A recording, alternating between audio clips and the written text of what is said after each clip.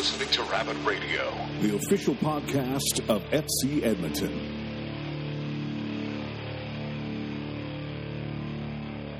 Welcome to Rabbit Radio, the official podcast of FC Edmonton, going live to Facebook for some of you.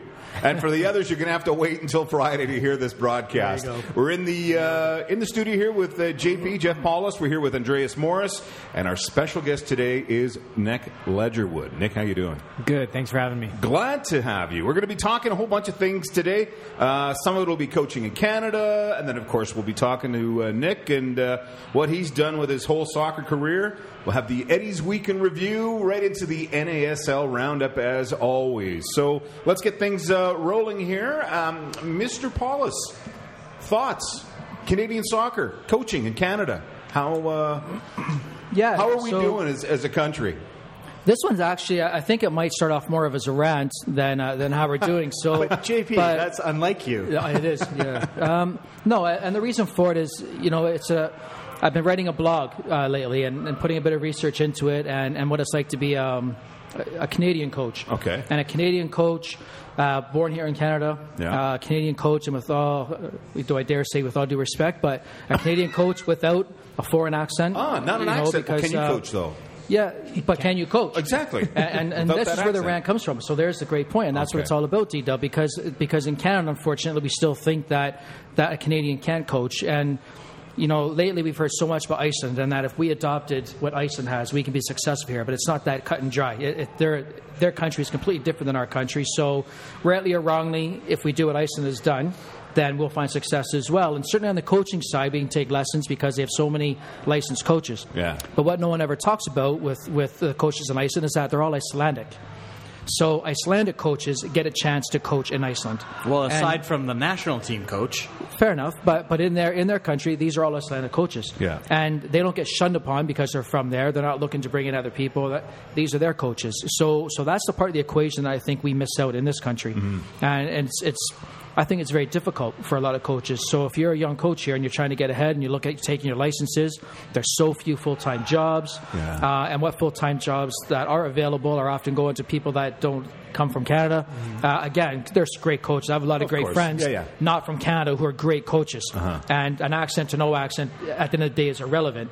My point being, though, is just the fact that you don't have a birth certificate from somewhere else actually limits you for a lot of these jobs. Is it similar to the players, Canadian players trying to make it abroad, Europe specifically? Is it harder, even more so, for a coach to make it abroad? I mean, first of all, is that the goal for a Canadian coach, to make it overseas in Europe? From my own perspective, I think for most Canadian coaches, it's just being gainfully employed. Yeah, I think that's your biggest thought. And I got to think it's got to be. But my point is, it's got to be even more difficult for a coach to make it overseas than it is for a Canadian player to make it overseas. Can you name a Canadian coach that's coached overseas? I cannot. I mean, the only Canadian coach I know who's coached anywhere but Canada is our friend in Oklahoma. I don't think I can name it. Alan. Alan. Okay. Yeah. I mean, and that's... He who shall not be named. That guy? shall not be named. Yeah. I mean, that's the only one I can think of off the top of my head. I mean, and that's thoughts for you too, because, and I'm pointing at Nick because I know that's something you want to do is get into the career of coaching. Oh, definitely. I mean, like you said, as players, as coaches, I think it's very difficult for Canadians either way to go overseas. Yeah. I think not having a European passport hinders the move so much to get over there. Yeah. But that might be a good thing for Canadian soccer. You would hope so. But then you look at the Canadian teams holding on to Canadian players, and you wish it was a little better. Mm-hmm. I think the Canadian teams still have a problem with that, where you go to the bigger countries like Germany or Italy, Spain, where they want to hold on to their players. They want to develop their players. They're going to give their players the first chance. Where some clubs in Canada, it doesn't seem that's the case. Yeah, which is kind of sad to see at the end of the day. Mm-hmm. Yeah. Should there be a minimum Canadian content on Canadian teams? I think so. I mean, coaching staff perspective, or are we talking? Well, I guess we've kind of gone off on kind of a. But even go on coaching staff. But let's start with that and keep it on that, and I certainly think so. Yeah, I would agree. That would be so much better for coaching in Canada. If you started to see more coaches at the higher levels. Well, you've got a guy we just watched your buddy play, coach in Columbus over Toronto just now, right? I mean, it's happening. Pat Onstad.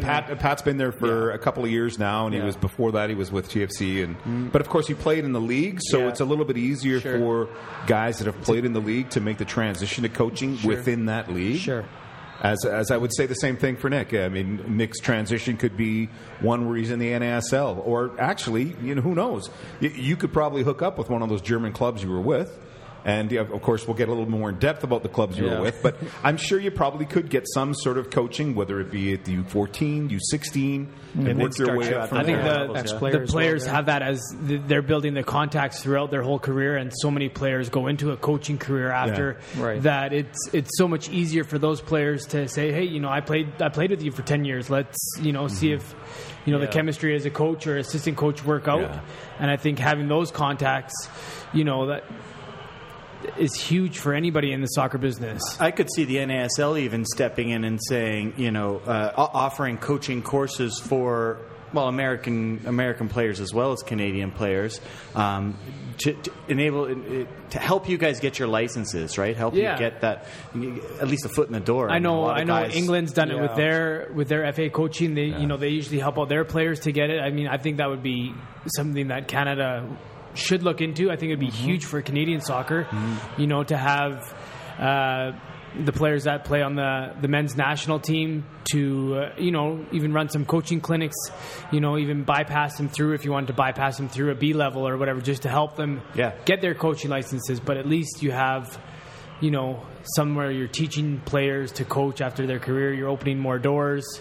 You're helping more people out. And, of course, the beauty of that is you've already got a background in the sport. You have an understanding of what goes on the pitch, what goes on off the pitch. I think that's hugely important. So you think that it's important for a coach to be an ex-player, or do you think it matters? I think an ex-player of some ilk, not necessarily an ex-professional player. Fair enough, yeah. They played the game at some level. If you played the game at some level and have an understanding of how the game works, I mean, most coaches that are of quality have just got a mind for, I don't want to use the term puzzles, but you know what I mean? For the strategy of anything.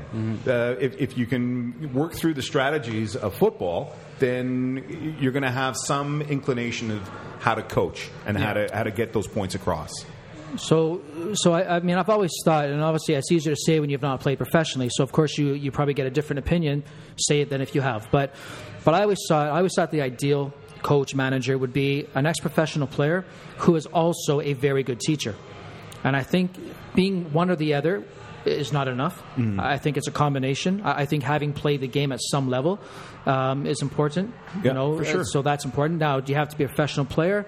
I think there's enough examples coaching at the highest levels in the world that would suggest no. Yeah. You don't have to be a professional player at the highest level. What that has exposed those players to, the ex-professional players, typically to higher levels of coaching throughout their career because they've made it to professional play. So they're exposed to better coaches, better managers, higher levels. The flip side, of course, is maybe they're not. Maybe they've worked for managers that are so old school that their development in the game was actually 30 years behind the game. True. If that's who they've played for. So it can work both ways. And but I think a good coach is valued on a lot of merits, and some of those are teaching. And I always go back to an analogy I use often when we're in this type of a debate or discussion on coaching. I relate it to teaching. And not every student becomes a teacher. Not every, but if it's an analogy that every professional player could be a good coach, then you would assume that every student could be a good teacher. And that's not, and we know that. But every teacher was a student. Yeah. Every teacher was a student. Yeah. So I think you have had to play the game at a certain level for sure. It's vital. Yeah, and there's also credibility. If you can't kick a ball yourself, then you're trying to get the respect of the players. It's definitely hard to get the respect of the players if you can't kick a ball. I mean, there's definitely other ways of going around it. Like you said, being a good teacher, being a good leader, knowing the game. Being a student of the game. Exactly. But I think first and foremost, players give respect to ex-professionals. Yeah, right off the bat. I mean, a lot of the times they lose that right away. They lose that respect just because they're not good coaches. Yeah. So like you said, I don't think there's if you've never played professional, you can't be a good coach. I completely agree with you. I think there's enough examples out there for sure that have proven that wrong. Yeah, I agree. We're live right now to Facebook as well. As I said, our actual podcast is pre-recorded, and we re-air it on Fridays. You can Twitter. Through Twitter accounts, you can we're using tweets. There you go. FC Edmonton Now. FC Edmonton Now. Yeah. Send the questions if you got questions for Nick, JP, myself, or Andreas, or just on a topic you want to hear about. And for those of you who are tuning into Facebook right now, feel free to message us. I guess it would be or just comment. Tweet. It's Facebook. Oh, it's comment. You would comment on it. It's comment your questions to us on Facebook, and we'll be happy to answer them as best we can. We've got our media guru James in here as well, sitting in with us, and Thomas is here as well, helping with the production of the Rabbit Radio here at. And by the way, I forgot to mention, we're at the First Round Sports Restaurant in downtown Edmonton. Fantastic place to come and eat. But continuing with the Canada coaching comments. I have gone and I have seen coaches who were horrible, who were players. And I mean, I've been at this for, 26 years, almost 30 years now. And you see a gamut of guys that you thought, okay, he's played pro. He should know what he's talking about. Yeah. And they don't. And I've been coached by some of them. Yeah. Or they have it. What are they wrong? Are they wrong with the X's and O's, or are they wrong with how they're dealing with their players? I think it's more, for players, it's more the aptitude to be able to express the knowledge you have to another group of people. I think that's where they break every coach down. has his own philosophy, how he wants to coach. Of course. Yeah. But I think a lot of coaches struggle in getting their philosophy across to players in the proper way. Mm-hmm. They can't teach the players what they're thinking of in their head. And I think that's where a lot of ex-players struggle, because they think it's so easy when they were playing. Yeah. Oh, I'll just do this in training. That's how we'll run a team. Yeah. But to actually get out there and coach and to have your style transform over to team style, I think is a lot harder than so many people think. Yeah. Does it? If somebody goes out and watches Pep Guardiola's training session, is it smart to go out and mimic that training session, or is that setting your sights too high? Is it too lofty of a goal to be able to pull off in a lower ranking situation? You see, now that's where I think that's an error in some people, where they try and mimic exactly what someone else is doing. I think what you have to do is take in what they're doing and then make it your own in some regard, whether it's how you convey it to the players or whether there's an element within what they're coaching. I really like this element, but I would do it this way. I mean, that's part of your development as a coach. And to adapt it to the players that you're coaching. Exactly. If Pep's coaching a team, there's not going to be any other team in lower leagues that can do the drills as efficient as he's teaching.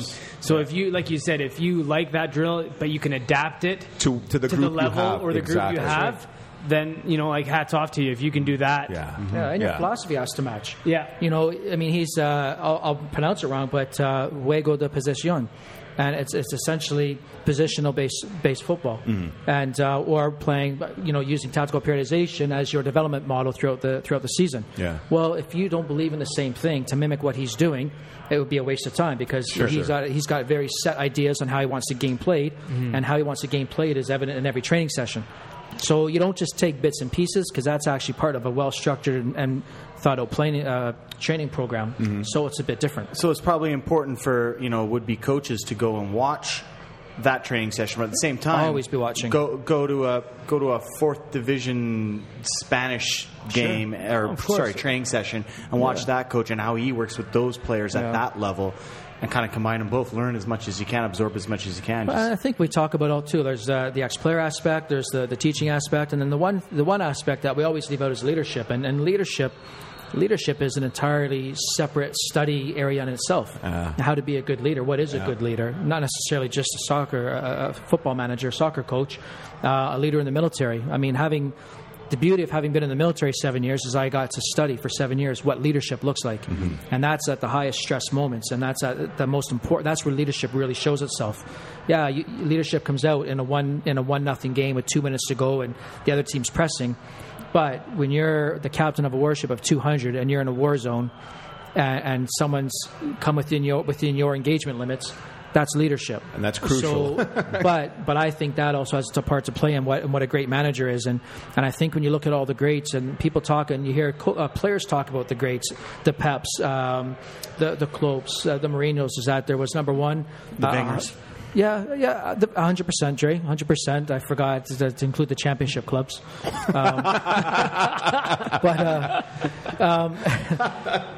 But what they say about them is their leadership skills and their personality, and that there was they knew there was a genuine care about the players, and they knew that, and there was a belief. So these players do anything for these type of managers.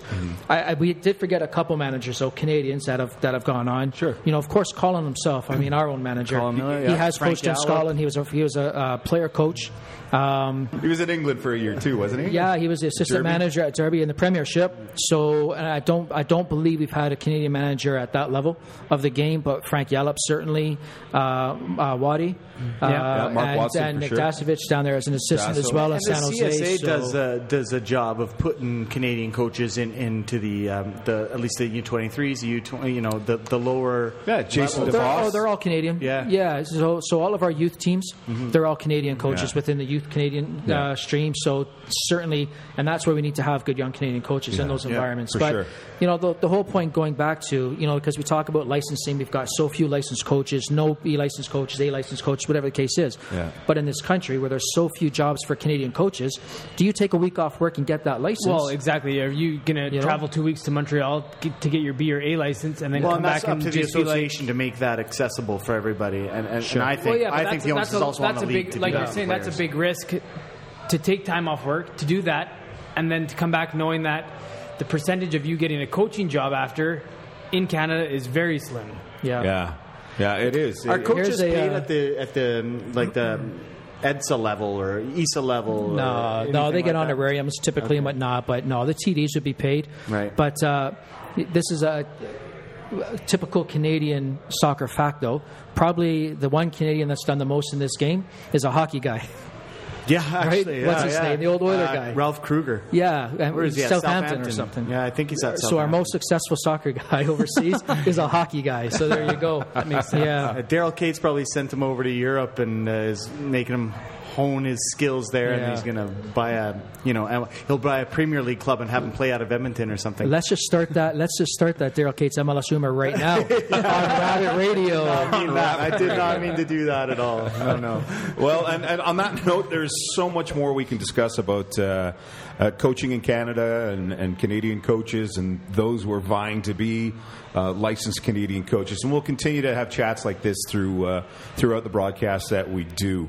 When we come back, we're going to take a quick break. When we come back, we'll talk to Nick a little bit about his career with the national team, with FC Edmonton, his overseas career, and all sorts of stuff like that. For DW, JP, Nick, and Andreas, we're coming right back.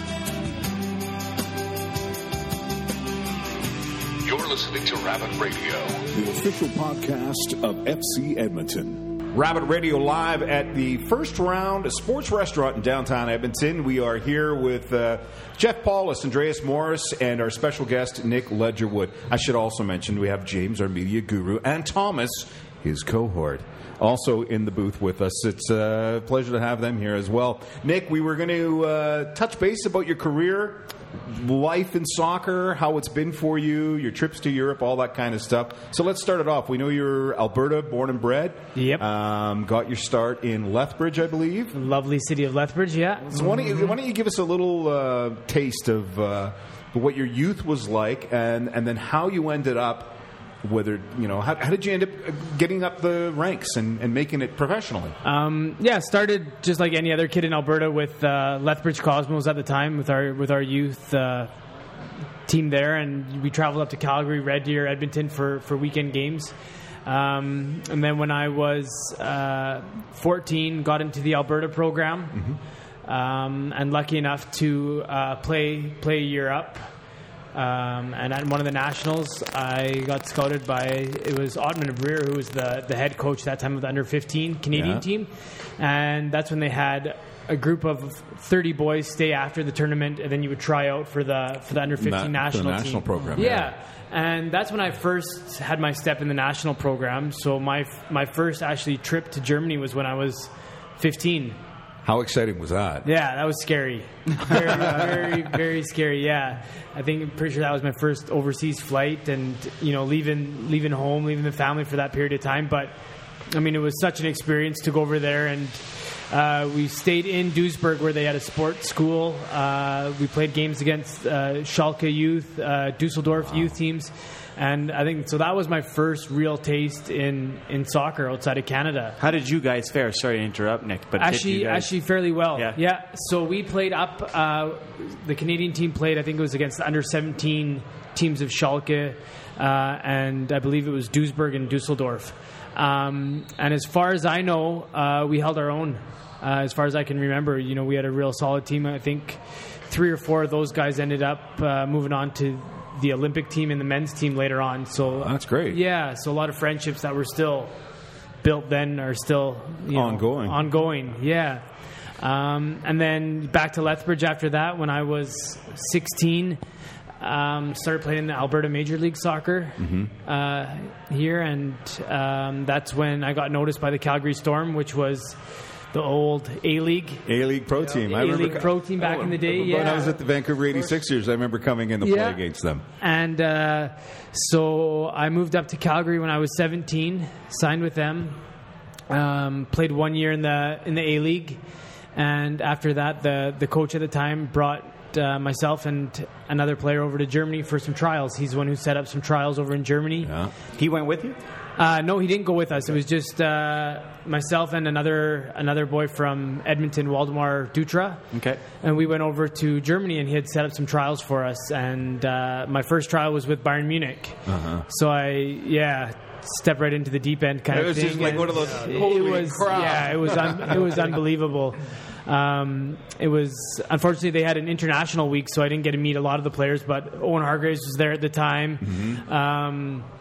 Sebastian Deisler at the time when he was playing with the national team. Yeah. That's when Oliver Kahn was there. Some of their big players. I had a week tryout with Bayern Munich, and then the next week I went pretty much right across the street to 1860 Munich, and had a 4-day trial with them. And at the end of that trial, they offered me a contract to come back and sign with their under 19 youth team. Wow! So that's kind of how it all started off. Oh, that's pretty exciting. What a great way of starting off. No kidding. I mean, I know Waldo Dutra is. In Edmonton, he can still play. He's still a good player, but certainly he played for me at Nate. And he was, at the time probably. Waldo Dutra and Thiago Silva are the best players I think I've ever coached, along with Chris Lemire. But what a player he was as well. So it's a small world that you've gone over with him. Yeah. And we've had such a good friendship since he signed with I believe it was a third division team over in Germany while we were there, and that's pretty much that kept us going. We were there by ourselves, so every week, we'd call each other. You miss home? Yeah. You miss home? Yeah. Well, let's fight it out. Let's get stuck in. Yeah, exactly. So it's that friendship helped me out in the first year while I was over there for sure. Nick, when you're at that age and you go over to Germany and, like you say, you leave your family behind, does the club do anything to make that an easier transition? Do they invite your family over at all? As far as inviting the family over, nothing like that. A lot of the times when I talk to the youth coordinators, their advice was, if you're missing home, try not to call home. And that's the more you call home, the more you're going to miss home. Like try to get involved with all the other stuff that's going on around you, stuff that's going on. Try to make friends outside of soccer, that kind of thing. So they were really good on that part of it. They set me up in a language school right away. So when I was with the under 19 team, I did 4 hours of German in the morning, every morning, really? Monday to Friday. Hours? Yeah. Cool. And in the afternoon is when we would train. Right. So the first 6 months, I had a busy schedule. Yeah. It was just like going to school and then training in the afternoon. They set us up in almost like a dorm kind of environment with the other players. So there was, I think, 12 players. You shared a big kitchen. You had a main living area, but everybody had their own rooms and bathrooms, TV, that kind of stuff. Yeah. So you really had a team bond with everybody you were playing with, which made it such a good team atmosphere. Yeah. Mm-hmm. So now, would you take turns cooking? And if so, in German, what would you ask for to eat? Actually, we didn't take turns. No, it was kind of survival mode. Everybody was, everybody took care of themselves. The one nice thing that we did have at 1860 Munich was after every training, we could go and they had a Like kitchen. a commissary or something like that? Yeah, they had at the training grounds, they had a kitchen and a restaurant there. Sweet. And all the kids from the youth team could eat there. Oh, so that would make life easier than having to cook at home. A lot easier, especially at that age. So what would happen, and this will be, I mean, this is for, I don't know if any of our academy players will be listening to this podcast, probably not. But, and you don't know this yet, but I guess I'm going to ask you tonight, because we'll be having an upcoming meeting with parents and families of the new intake of academy players, hopefully mid-August. I'd like you to come out to that, to Nick, and to speak to the families. And because I'm always, one of the things that we always deal with is, do these young players really want to be professionals in Canada? And do they know what it's like to be a professional? And are they willing to give up and sacrifice to be a professional? And sometimes when, you hear stories that maybe they're doing this or that in school, or they're in their other environment with other friends that don't really care about this game. Are they willing to still care about this game? And so what would happen then? You're a young guy, you're there on your own, essentially being raised by a German professional club in important years. And so what would happen if you slacked off and didn't go to German classes, or if you were a nightmare one evening out in the town? Or I think that's one thing that, if anything, what I learned the most in Germany was discipline. And that's what they preach all the time over there from such a young age, discipline. When every player comes into the locker room, you shake everybody's hand. It's a respect thing. You shake the coach's hand, the coach shakes yours before addressing you, before training. There's so much respect between players and coaches, and the discipline that's there, and the players have to follow it, because there's so much talent and there's so many players there that if you do step out of line, of course you get your 1 warning, 2 warnings, but the third time there's so many other players willing to step in and take your position. And it's a great point. And they want it so much that they're not going to be late 3 times in 1 week. They're not going to miss a training session for no reason. Right. And I've heard so much, too, about foreign players coming in from North America. You almost have to be twice as hardworking. Well, yeah. Not necessarily twice as good, but you really have to show something special to even stick with the team. Yeah. And I think that's one thing that, Germany really started pushing for. I think it was just 2003 was when they started to try to really push for their German talent, and they were going to stop buying a lot of foreign players because they thought they had what it took in their talent pool to make a really good national team. And so that just made it that much harder for any foreigners to come over there and compete with it. And I think that's one thing that Canada should be doing, is really pushing for the Canadian talent first. Any foreign player that comes over has to first prove himself to take that position of a Canadian player, because that's what every other country does. Nick, there's a lot of Canadians end up trying at least to get over to Germany, and can you tell the listeners what it is about Germany that makes it more accessible than, say, Italy or Spain? So Germany, you don't need a European passport. I don't have a European passport, and I played in Germany for 10 years. It's one of the easier countries for Canadians to get across to. I know Spain, Italy, England, you need a European passport to get involved. So I think that's why you see a lot of Canadians trying to make it over in Germany, or a lot of players have had really great careers in Germany, and I think it's just because of that. I wouldn't say it's a loophole, but it's something that they, I guess, don't require of Canadians to have going over. And is it just with Canadians, or is it any country? Do you know that? I'm not sure the exact details, if it's just Canadians or North Americans.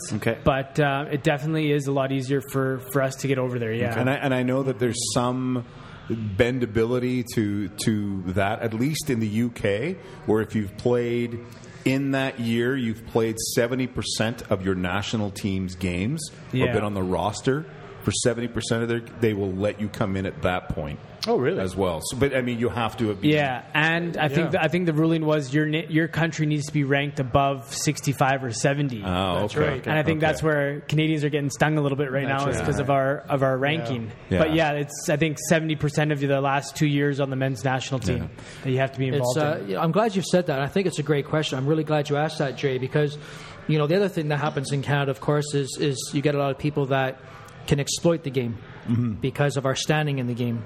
And how many times I've had a young player tell me that this scouting agency or this scouting agency says they're going to get me to France, they're going to get me to Spain. Well, do you have any European parents? No. Well, then no, they're not. No, they're not. So unless they tell you Germany or Scandinavia, they're not going to get you over there. So it's a great question, good answer. Yeah. And I'm sure that's a whole nother podcast that you can do about for sure. That agents, coaches, soccer exploitation in Canada, and that'll definitely be something that we go to. Yeah. Let's actually. We're going to go over to our media guy here, James. Have you got a question from either the Twitter feeds or? We had one come in from Jamie Montgomery at J Monty. Please ask Nick about his time in Sweden and if the footy and your role differed from Germany. That's not my cousin, by the way. Who's asking that I question. thought so. Yeah, no. So can you just sort of mention what the question was? Yeah. Again? So couldn't really hear it, James. I don't know if wondering your button wasn't pushed. how the time was that when I played in Sweden and how it kind of differed from when I played in Sweden to Germany. Is that correct? And what your role was? How your role might have changed? Yeah, my role as a player might have changed. Do you want me to go again here? No, you're got it. We got the question. You're cut for now. I just want you to speak like you have a set. That's all. So, actually, back to the question. My time in Sweden was probably one of the best that I've ever had as a professional soccer player. I signed with a great club. At the time, I didn't know much about them. Hammarby. Dre's a huge supporter. No, I'm not. My mom is. I'm a Helsingborg Dre's supporter. mom is a huge supporter of me. Hammerby. Isn't Hammerby a Black Eyed Peas song? What? No, I'm pretty sure I'm a bee. I'm a bee. I'm a bee. I'm pretty sure you're wrong. Yeah. Never mind. But just the atmosphere that crowd made every home game was just phenomenal. I've never played in front of supporters, that supported that team so much. And it's funny, in Sweden, Hammarby also had a hockey team, a bandy team, which is a different form of hockey, and field hockey, almost together. Yeah. But so that fan group supported every team that was Hammarby in Stockholm. That's awesome. It was, unbelievable, awesome. and the fans were respectful. When I saw them in the city, they loved to have a quick word, but really respectful, and just loved to make noise. I mean, probably the best supporters I've ever played in front of. Yeah. That's awesome. Now, how was that as far as language differences? Obviously, it's 4 hours a day in German for 10 years. What was it like making that switch to Sweden? Sweden almost felt like kind of coming back to Canada. The people in Stockholm spoke such good English. I was amazed by how good their English was. And I learned that a lot of their movies and television shows are not allowed to be dubbed. So they all watch the American or North American TV shows in English. Wow, that's cool. All their movies, all the TV series are all in English in Sweden. And that's how they learn such good English. And the people that I tried to speak Swedish to, or the couple words that I knew, just wanted to speak English because they wanted to practice their English. Yeah. So just a really good feeling. The Swedes are, great people. I'd compare them to Canadians on how nice and friendly they are. Yeah. So it's just definitely a different mentality, a different culture than what I was used to in Germany. Mm-hmm. Not saying anything bad about the Germans. It's just a different culture. Yeah. But again, in Germany, their religion is football. And that's what they live and breathe. And the fans and the passion that they have there is unbelievable. I think, anybody that's been to Europe to see a game knows what the passion's like. Exactly. Sure. And that brings so much more to the game. It's unbelievable. Yeah. Well, that's great. We're going to come back, take a little break here, and when we come back, we'll talk to Nick a bit more about his life, his career, his happiness, his sadnesses within the game of football. This is Rabbit Radio, the official podcast of FC Edmonton, and DW's losing it.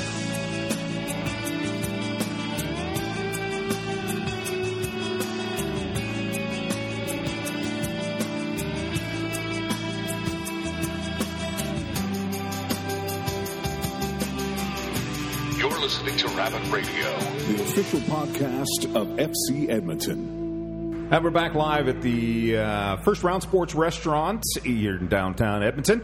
This is Rabbit Radio, the official podcast of FC Edmonton, and we're talking with Nick Ledgerwood, legend. Sounds better, doesn't it? Doesn't that sound Really better? does. Nick the Legend. 47 Legend. 47 national team caps. Is that right? That is correct. 47. That is legendary. That's legendary. That is legendary. Yeah, You've reached legendary status, I would say. Thanks, we guys. got a few more questions for Nick. We've been talking to him about his career and where he's come from, where he's going, all that sort of stuff. JP, you got a couple of questions there? Well, I've got Or one, thoughts? and then maybe after this, I don't know if we have another one, Jimmy, from someone on Twitter. But yeah, so my question is now, obviously, when Benito came in, this was a big signing for the country because of his background, managerial background. So we expected a lot of change. Country expected a lot of change, and of course, we're all armchair coaches. At the end of the day, we all watch and wonder what's going on. So I guess, how has your experience been with Benito? Obviously, you don't have to say everything. I'm not going to put you on the spot that much, Nick. But his training habits, his training style, maybe his philosophy in the game. But what is it that our national team now is trying to do on the pitch? I mean, when Benito came in, I think everybody was first, surprised that we had a coach that had, coached such big teams in Spain, and to get him over to the Canadian program. On the other side of it, it was definitely something new for all the Canadian players. I remember the first training camp we had in Spain. He brought in 30 players because he wanted to get to know everybody. And to be fair, I think it was a shock to everybody. I don't think the players were used to his style of coaching, his philosophy. And I think a lot of people were taken back and didn't know, where the program was going. But I think it didn't take long before people to see his philosophy and what kind of stamp he wanted to put on his coaching. Mm-hmm. And at the end of the day, I think the Canadian players that are involved are experienced enough and, said that we're going to invest in this. We're going to get on board 100%, even if we don't agree with some of the stuff at the time. And we want to do our country proud. We're going to play for our country. And how does that happen, Nick? When the players decide, okay, solidarity here. We want to. I mean, yes, some of us are questioning the coach's philosophies. How do you all get together as 30 guys who play for different clubs all over the world? Yeah, I can only speak for myself, but I've been honored every time I put on a Canadian jersey, and I would never jeopardize anything to not have that privilege. So to me, it doesn't matter who the coach is. I'm going to try to do my best. I'll try to follow his philosophy as well as I can. I know there's a lot of players that, not just the Canadian national team, any other national team that don't agree with their coaches. Sure. But at the end of the day, that's the coach. Yeah, that's who you have to respect. And if you want to play, that's how it's going to be. You have to buy into his philosophy. And I think everybody's buying into Benito's philosophy as a coach in how he wants us to play. He wants us to be a very high-pressing team. He wants us to press the majority of the time, to win the ball back as quick as we can when we do lose it, as high up on the pitch as we can. And he's a perfectionist in what he does.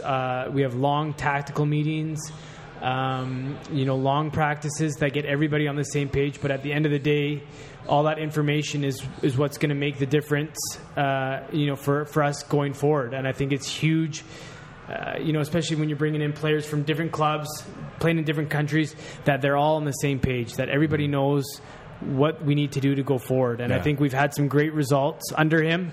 I think defensively we're a much stronger team. And, at the end of the day, it's all going to be if we make it to the Hex. If we make it to the Hex, everything's been perfect. If not, sure.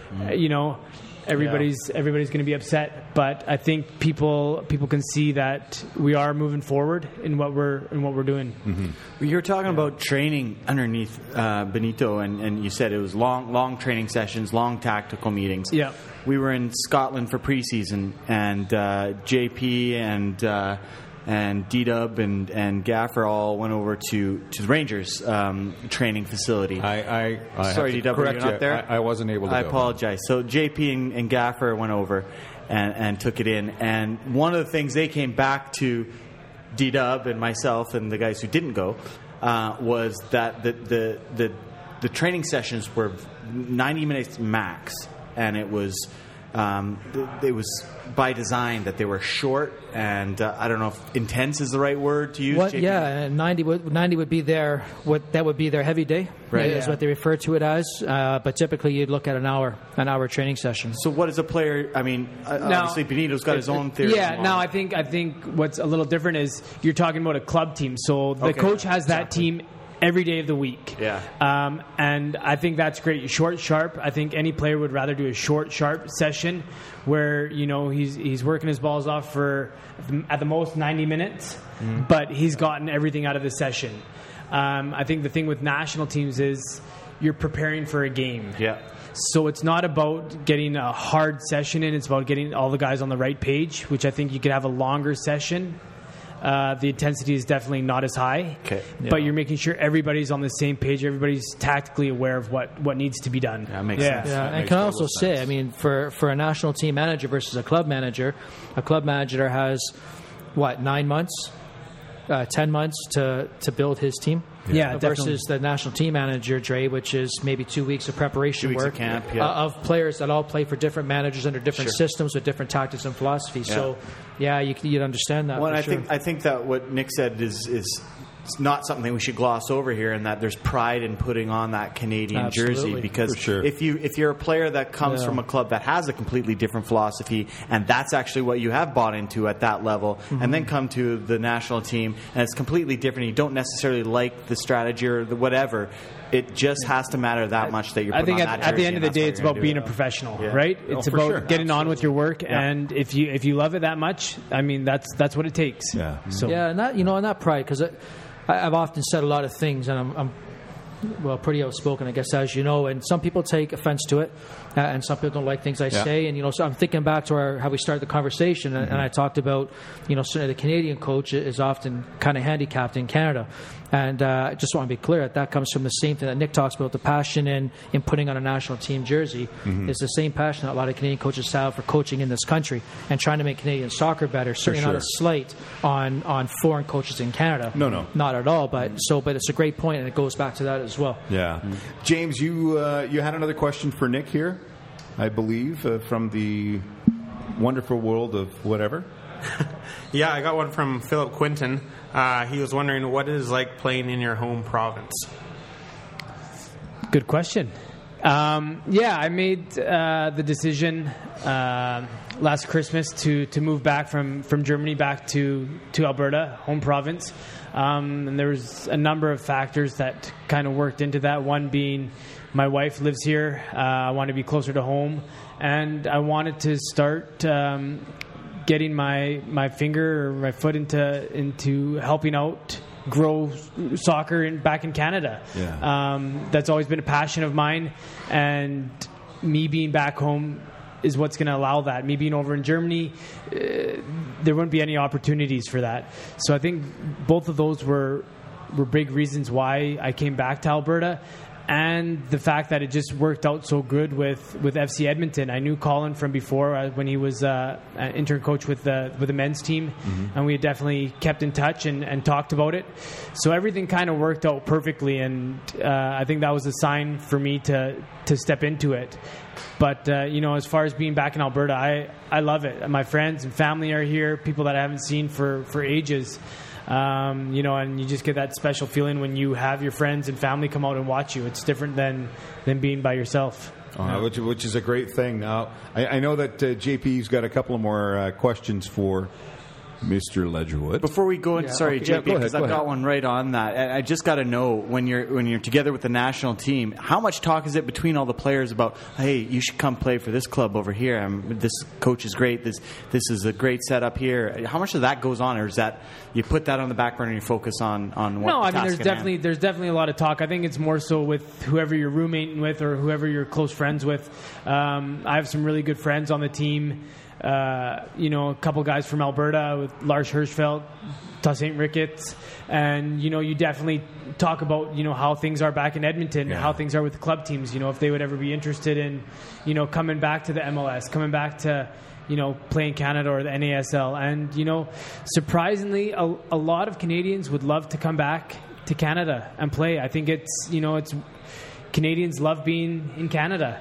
And I think it's just looking for that right opportunity. So I think at the end of the day, Canadians want to support Canadian soccer. Yeah, it's that's exciting to hear. I love hearing the fact that everybody wants to come back and play just, for their home country. a big signing for Vancouver. David Edgar now from England. Two big coming over to Vancouver. Marcel de Jong. Marcel de Jong has made the switch from Ottawa. Exactly. To there. That's huge for Canadian soccer to have those guys coming back. Yeah. And while we're recording this, Vancouver's actually playing right now, and it's 0-0 in the 15th minute. But and we mentioned before, there's 3 former NASL players playing in this game right now, which is awesome. Yeah. That's right. Awesome.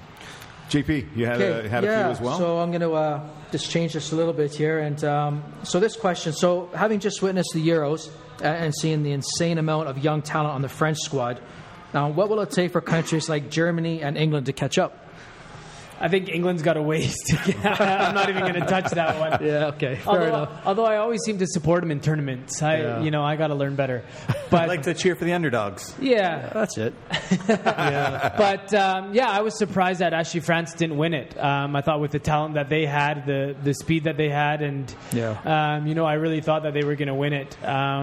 Germany, on the other hand, I think brought in a lot of players that haven't had a big impact on the national team so far. And I think that's what hurt them. Yeah. They had a few injuries to some key players that I think would have made a huge difference in the tournament. I agree. But in that game. I think as far as the youth programs in both France and Germany, I think they do an exceptional job. And you see it with the young talent that comes through the national team. I mean, guys are 19, 20 getting their national team debut. I mean, it doesn't get much better than that. No, Portugal's still not getting any love despite winning. No, you know what? A team that doesn't win a game in the group stage but still goes through should not deserve to win the tournament. Agreed. And how many times? I think we're seeing it with Ghostbusters. How many times is the sequel way worse than the original? So I gotta say, the Grease Part 2 this year was worse than the original. The Greeks have done it. And now we got to see with the Portuguese, so it was horrendous. They didn't deserve it, I got to say. But nor did France against Germany, so I'll be open about that. Okay, my next question. So obviously France now becomes the favorites for the 2018 World Cup. So who will play them in the final? This is obvious. I love it. So it's that obvious. Who's going to play them in the final? I think it'll be a South American country. Do you? Yeah. We'll play them in the final. A South American country. Yeah. That will be named later. Do you want to pick one? There's a plethora of countries. I think it's a good thing, because if it was Brandon picking them, it would have been Argentina winning the Euros. Yeah, well, I think that's right. Good shout, Salty. Good shout. All right. Well, thanks, Nick. We're going to keep you around here. We've got had more a great questions. time. Thank you. Yeah. No worries. Oh, you're still around. You're still here for the rest of it. You don't get out that Not kicking me out yet. No, we're not kicking you out at all. This is Rabbit Radio, the official podcast of FC Edmonton, live from the First Round Sports Restaurant in downtown Edmonton. We'll be right back.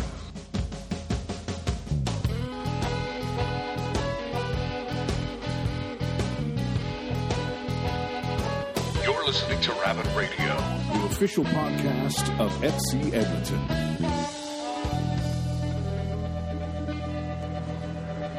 And we're back with Rabbit Radio, the official podcast of FC Edmonton, coming to you from the First Round Sports Restaurant in downtown Edmonton. Final segment's coming up. We'll talk about a couple of things here. First of all, let's have a little bit of a wrap-up of the match that was for FC Edmonton over the weekend. I thought Nick Ledger would struggle a little. Sorry, Nick. You're still, I thought we sent you home. I'm still here, but I'm not going to completely disagree with you on that one. I mean, I thought the first half obviously was hindered by the downpour. Yeah, it was horrendous weather. Yeah. Horrendous weather. Delayed 45 minutes for the kickoff. Yeah, that was the soccer gods looking after me so I could watch France in the technical booth. True enough. Yeah. But about our game, I mean, certainly I think everyone agrees that Matt Van Onkel gets man of the match for us. Sure. Gave us, but your keeper, a keeper needs to give your team a chance to win, and Matt did that until we found our goal. And I would still say not at our best, to analyze a game and to be just I mean, as honest as we can be without slagging ourselves, but we weren't at our best. No. And but Matt made some saves. But again, though, I think in fairness to our team, a lot of those, there were some good strikes on goal, but they were good strikes in 25 to 30 yards as well. So we can't forget that they're not. It's not like they were creating great chances inside our 18, which were high percentage. I think these were high percentage chances only because of the weather conditions, how wet the field was, and how well the balls were struck on goal. So we'll give them that. When we took our chance well. Yeah. I thought Daryl did a great job. I mean, what were the defenders doing, though, to be fair? I mean, ball's in the air. It seems like it was in the air forever. He touches it to the left, and the guy just completely blows it high. His first touch is great. He puts him in the opposite way that the defenders are running. But you're right. I mean, a ball being in the air that long shouldn't be a problem for two defenders. It was a fantastic touch to set himself up. Yeah, you can't take anything away from the goal. That's for sure. Yeah. And it's kind of funny because I recall telling a couple of players just a little bit before that where to slot the ball on this guy because he'd injured his arm. Restrepo had hurt his arm, the goalkeeper. I'm hearing that D-Dub's claiming this 3 points. I'm not claiming it for myself. Thank God for you. But did we say Matt Van Oekel man of the match? I think we meant D-Dub. Yeah. All right. Yeah. Speaking of the weather, though, and how poor it was, the delay, how does that affect you as a player? I mean, that's actually the first time I've had to deal with something like that. It definitely affects the players. I mean, you go out, warm up for a game, and all of a sudden, you have to go sit in a locker room for 45 minutes. And just the way we had to get, back, we had about, I think, 5 or 10 minutes to warm up again, and then we were right back into the game. So it definitely, takes away from the game a little bit. Mm-hmm. It's something that I wasn't used to at all. Yeah. And I think it's just hard for the players to get back motivated again after such a long break. And I think that's, maybe something that we have to work on mentally as a team. We came out flat after we got back on the field, and I think the guys weren't prepared to put in the work that we normally do. Yeah. And I think that's why we struggled in the first half. We were always a step behind. It seemed the passing wasn't there. Just the little stuff that added up, and it adds up quick. And one good thing is we came together at halftime. We talked about some things tactically, and we went out and we had a much better second half. Yeah, and it looked like a different team in the second half. Well, it's actually been a big part of our success, I think. So we've been in games where we've not always been throughout 90 minutes the best team on the pitch, but what we have been able to do this year is keep the ball. Mm-hmm. So we know we're going to defend well. Yeah. The team is designed and it's built to defend well, and we do that. And I think the nice change we've had this year is, of course, our ability to keep possession of the ball. And typically, the last couple of games, we've been in the 450 pass range. Mm-hmm. This game, I think we're back down in the 300s. And so when you're talking about a flat performance and we're not really doing the things we want to do, like Nick's just mentioned, that's a big part of it for us now. Yeah. And we gave them the ball a lot in this game, whether we were playing a bit more direct, missing passes, whatever it was, but we gave them the ball a lot. So, but at the end of the day, we're in third place. Yeah. When the gaffer and I talked after the game on a quick little text as when he was driving on his wherever he's going. But no, we were texting back and forth as he's heading to the airport, and one of the messages on his way was one of the messages to him was that good teams have to find a way to win when you're not at your best. Yeah, and sure. I think we've done that this week. So we are in third place. We are a good team, and we take the 3 points and we get ready for Ottawa. Yeah, and that's what we've been doing this week is getting ready for Ottawa. Yeah. We'll move right away. So that's the game that was. We're look forward to the week coming up, and let's talk a little bit about the week in the NASL and what went on during the week. So we know our game. It was 1-0 for FC Edmonton, so we can cruise right into the next lineup, which is Jacksonville and Puerto Rico. Yeah, we'll just whip through the scores. If anybody wants to jump in with a quick little comment, slag anybody, feel free. Jacksonville 2-1 over Puerto Rico. Any comments? No? Plums came on, I think. Did he? Did he really? Yeah. I think Plums came on when they were up 2-0. I think he played the last 15 minutes, so that was his debut for the club. Yeah. And so his plus minus is -1. Yeah, unfortunately it's -1, but you get the 3 points. That's all that matters, 3 points, exactly. So good to see that. and he is really happy. You've called him plums on the air. Oh, I know. Yeah. Really happy. What else would I call him? The surprise game, I think, for everybody, Carolina 4-1 over Tampa Bay. You know what, though? Coming off of what they came off of in Minnesota, they had to show something. Well, I think we all had written them off, though, last Yeah, week. we did. I agree. I agree that we had, Yeah. but eventually you got to have some response from your players. Yeah. They got it. They definitely got it. And Yeah, now and they're they played, signing players. and they've just played to a 2-2 result against West Ham. Yeah. So fantastic, Yeah. and actually a pretty big signing for the NASL. Yep. Yeah. Yeah. Yeah. As we're all sitting there trying to think of the name again, but it'll come back to He's us. from Chivas, though. Yeah. Omar Bravo. Bravo. Yeah. I do. Bravo. Yeah, I think it's Bravo, Nick. Yeah. huge for the league having guys like that come in. Yeah. And I think he's played 60 60 some odd games caps. for Mexico. I mean, Yeah, that's huge. That's huge to have that come in. Fantastic signing. Miami losing 3-2 at home to New York. And that was a last-minute goal by New York to win that. So, again, we talked about Miami last week, and we said that they've made some good signings. Yeah. They're taking advantage of the structure of this league, which is an open structure, an open market, and they're doing what soccer teams in the world do. Yeah. They buy players. Yeah. And they've made some good purchases. I think you agreed with that, Nick. yeah, definitely. I think, like you said, good purchases. But at the end of the day, you've seen it with big teams like Chelsea, and That's right. Arsenal. Not all the time. Big purchases Right. mean you're going to have a good team. Team still has to gel at the end of the day, and For sure. have that team atmosphere and team spirit. So as much money as they are spending on those players, it's great for the league, I think. right. But at the end of the day, you still need to win. Yeah, well, that's the bottom line, isn't it? Yeah. And as a small but yet interesting fact, Manchester United spent more than any other team in the Premiership last year, and look how well they did. True enough. It's a very interesting fact. It's It is an interesting fact. isn't it? Okay, Ottawa losing 1-0 at home to Rayo. I don't know. I don't know what to say about that. Yeah, it's disappointing because I cheer for Very. Ottawa when You they want don't the play Canadian us. club Yeah. to do Yeah. well, but man, Yeah, you want them to do well, got to win at home. and Gotta you win at home in don't this want them to lose to them. league. Well, yeah, I mean, they would have been disappointed as well. Yeah, I they mean, would have been. Yeah, I think there would have been some disappointment there, Dre. So maybe a little bit of disappointment. yeah, so that's pretty much that's the results. That's the results from last week. Now we do have 3 games tonight to talk about quickly. Yeah. New York beating Jacksonville 3-0 at home. It's expected, I think. I think, Yeah. I think New York's got the depth and the squad that they can do that at home, Yeah, for definitely. sure. And I personally see Jacksonville as one of the weaker teams in the league, Yeah. so I don't think Yeah. that's a huge surprise. Yeah. Ledge says we are one of the weaker teams in the league. Next home game. Well done. right on their bulletin board. Right on their Very bulletin. and That's then okay. and then loses. That's okay. Yeah. Who else is playing this today? So right now it is in the second half, Puerto Rico over my good friend Alan with Oklahoma. And the score? 2-1 Puerto Rico. 2-1 Puerto Rico. Okay, so they've gotten a goal back then. It was 2-0. Yeah, they've gotten a goal back. Okay. Yeah, that's right. And then Indy in the first half is up 1-0 over Fort Lauderdale, playing at home. Yeah. So again, you fancy Indy's chances at home. Yeah, You do. Tough place to play, Indy's a tough place to play. Both the crowd support that they get. I think they get and a then the great pit, crowd. you know. out. Yeah, Best Great crowd in the crowds. NASL, I would say. Difficult surface, I think, to say. To be, Yeah. To be polite, nice, to yeah. be nice Yeah. about it. It's a difficult surface for a turf.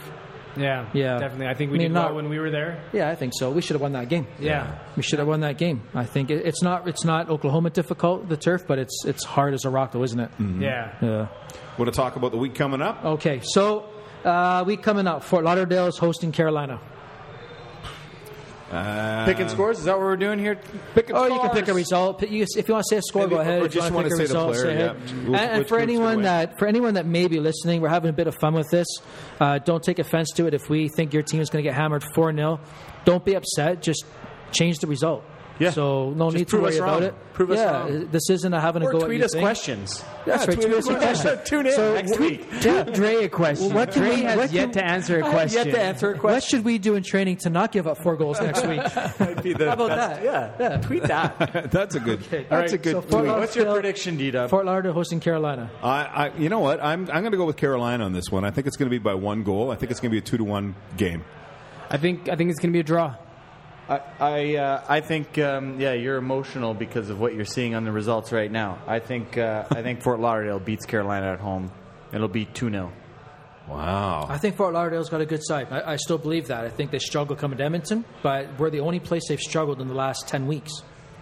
So when you look at the results and the success they've had, we're the only team that they've struggled against, and that's after a long road trip. So they're a better side than what we think they are, I believe. Yeah. And Carolina, you don't know what team's going to show up. Well, maybe that's more the reason. Because the last team that showed up was a quality one, apparently. So. Yeah. And then their new signing. Tampa's a good team, and they've beat them pretty well at their home field. Yeah. So, Carolina's got a decent side. I mean, they've struggled, but the parity in this league is very good. Every team I think can so, beat every Dre. team. Very you know true. what? I think so. We're flipping coins here almost every week. Yeah. Okay. I like 2-0 Vancouver. I like Fort Lauderdale just for the fact they're at home. Tampa Bay hosting Puerto Rico. Oh, Tampa Bay. That one's hard to say. I know way too little about Puerto Rico right now. Yeah. But I'm going to go Tampa Bay. At home. Yeah, Tampa Bay at home. Yeah, that's the sole reason Tampa Bay at home for me, too. I think if Puerto Rico is working hard to get back into this game tonight, or I'm sorry, they're like you said, they're winning 2-1 tonight. Yeah. I think they're just going to continue to carry that momentum, but going into Tampa at home, come on. They're a good side, Tampa again. Yeah. You know, a shock result this past weekend. I like Tampa at home, but I'm like Nick. I don't know enough about Puerto Rico. I've not done game analysis on them yet for our squad, so I've not really seen them play. I've only watched like maybe 20 minutes of their season. I've seen one whole game, the first one in Puerto Rico, and it was good fan support there, by the way. It was good fan support, but it was an awfully dull game to watch. I have to say. Yeah. Was that because of the commentator? No, that guy made it exciting. I know. Exciting. He was brilliant. Was he? Fantastic. Everything was a World Cup winner in that one. That's awesome. Yeah, great. Miami's hosting Jacksonville. Miami. I think they've turned the corner. I'm going to give Miami. I think Miami's a hard place to go and play. And I think, with all the players that they're bringing in, they have to start getting results. They have to. Yeah. They have to. Yeah. Someone's not going to be happy if the results don't start coming. No. Minnie is hosting Indy. That'll be a good game. Should be a good game, but again, you never know. But I think that one's. Draw. I was going to say that would be a draw. Yeah. I might go draw there. I've got to go. I'm going Minnie on this. I'll take Indy. Are you? Yeah, I'll take Indy away. They're just going to keep on rolling, are they? Yeah. Keeping on rolling. Keeps on rolling. The nice thing about that, if we can get an Indy result, then we can be the first team this year to take a win off of them, which I think would be fantastic for us. That'd be exciting, cool. for sure. Yeah. Very cool. So I'm going Minnie, hoping Indy. Okay. Rayo. All the bases. Then. That's it. Rayo is hosting the Cosmos. Cosmos. I think we're all in agreement that we think Cosmos are going to be a powerhouse in this fall season. They're going to be the team to beat, other than the Eddies. That's right.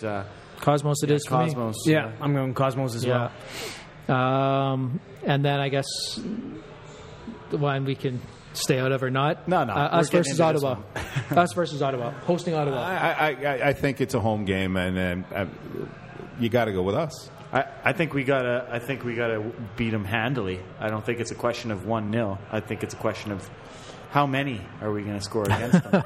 Very confident there, Dre. I like it. Extremely confident. As soon as I step on the pitch, I'll prove them. Yeah, as soon as we let you on the pitch. No, I think we definitely need to get a good positive result at home. Yeah. I think we're in the right mindset, and I think even though we got a result on the weekend, I don't think everybody's happy with their performance. So I think there's going to be, some people trying to prove things exactly, to themselves more than anything else. A good reaction. Yeah, there's going to be a good positive reaction throughout the team. And, it's a Canadian derby and... Yeah. And playing against a couple of friends. Ex-players. Yeah, exactly. A couple Ex-players. former FC Edmonton players and Milan Roberts and Shady Edwards. Us even more, exactly. So, I think... and them. Yeah, I think it'll be a good game, but I think we're definitely going to come out on top, like we should. Yeah, yeah. I'm not gonna pick one on this one. I'll just let this one be. But what I will say about the game, though, is what you've already just mentioned. I mean, for me, this will be a mixed emotion game for me. Seeing Milan Roberts and Eddie come back. I mean, obviously, I've known Eddie for a long time in this program, and what he's given the city, his volunteer work and everything, I can't be understated. And what he's given the club and. Milan, for me, is he's a guy that I've had since Nate. And I had him at Nate. I brought him into our academy. We've developed him out of the academy into our first team. He's been here for a long time. So I'm always going to have a soft spot for that kid. So seeing him in a different uniform will be, again, bittersweet, I guess. I mean, I'm glad he's getting minutes. I'm glad he's playing. So on that end of it, the more young Canadians we have getting game minutes, the better. So I love it for that aspect of the story, but it'll be tough seeing him in Ottawa's jersey. Yeah, it will be tough. And that sort of wraps up the NASL week that's going to be and what's coming up. One final quick note. Do you want to do the one final quick note or no? Well, we were going to touch on Euros, but since Portugal won, there's no point. Okay, so there's no point. We'll skip that. Can we talk about Dre's haircut? I mean, both just you real guys. quick. I'm telling you, you might have seen it on Facebook Live. I'm sure the comments are flowing. Jimmy can attest to it. I'm Yeah. sure. Yeah, I know. How many likes have I gotten so far, Jimmy? Just showed it But out. have they seen Be honest. T's haircut on Facebook? Whose haircut? Thomas, have they seen that? That is Yeah. Well, that's true. That's pretty decent, you guys. Dre did get a screenshot on Twitter. I am Maybe I'll just. get on Twitter myself, and There you those go. people can follow I'm actually me. impressed that both of you wankers showed up without your Kiss makeup on. Yeah. I Kiss thought you'd was- still be wearing That it. was a brilliant show I think I last spilled night. a beer on my T-shirt, so I had to park it tonight. there you go. Yeah. This is Rabbit Radio. I want to thank Nick Ledgerwood for coming out and being a guest. Nick, thanks very much, buddy. Thank little you. high five. Little five. Thanks for having us. Don't leave me hanging. Thank you, bad, buddy. my bad. Jeff guys. Paulus. Yep, Great cheers, show T-Dub. again tonight. Thanks, Andreas. Thank you, buddy. Thanks, Dub. High Hey, five. no more high fives. We'll just high five everybody. I want to thank our tech staff, James and Thomas. Thank you guys very much. You don't have to say anything. There's no microphone there. But this is Rabbit Radio again, the official podcast of FC Edmonton. We're having fun. Hope you have too. And we'll see you next week. You're listening to Rabbit Radio. The official podcast of FC Edmonton.